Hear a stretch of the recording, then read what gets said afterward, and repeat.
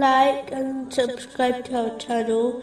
Leave your questions and feedback in the comments section. Enjoy the video.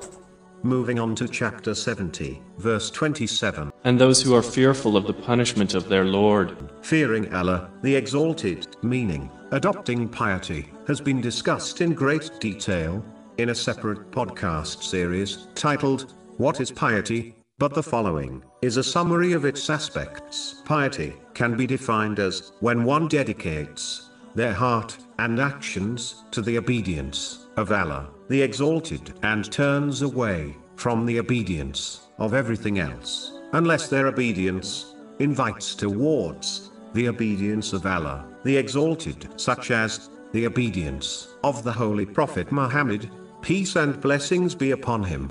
Therefore, piety refers to the work of the heart and body. The external limbs follow the commands of the inner, spiritual heart. In other words, the heart is the king, which commands, and the limbs are the soldiers, which obey. This has been indicated in a narration found in Sahih Muslim, number 4094, which advises that if the heart is sound, then the whole body is sound, but if it is corrupted, then the whole body will be corrupted. The Holy Quran has advised that a person can only achieve success when their spiritual heart is sound. Chapter 26, verses 88 and 89. The day when there will not benefit anyone, wealth or children, but only one who comes to Allah with a sound heart.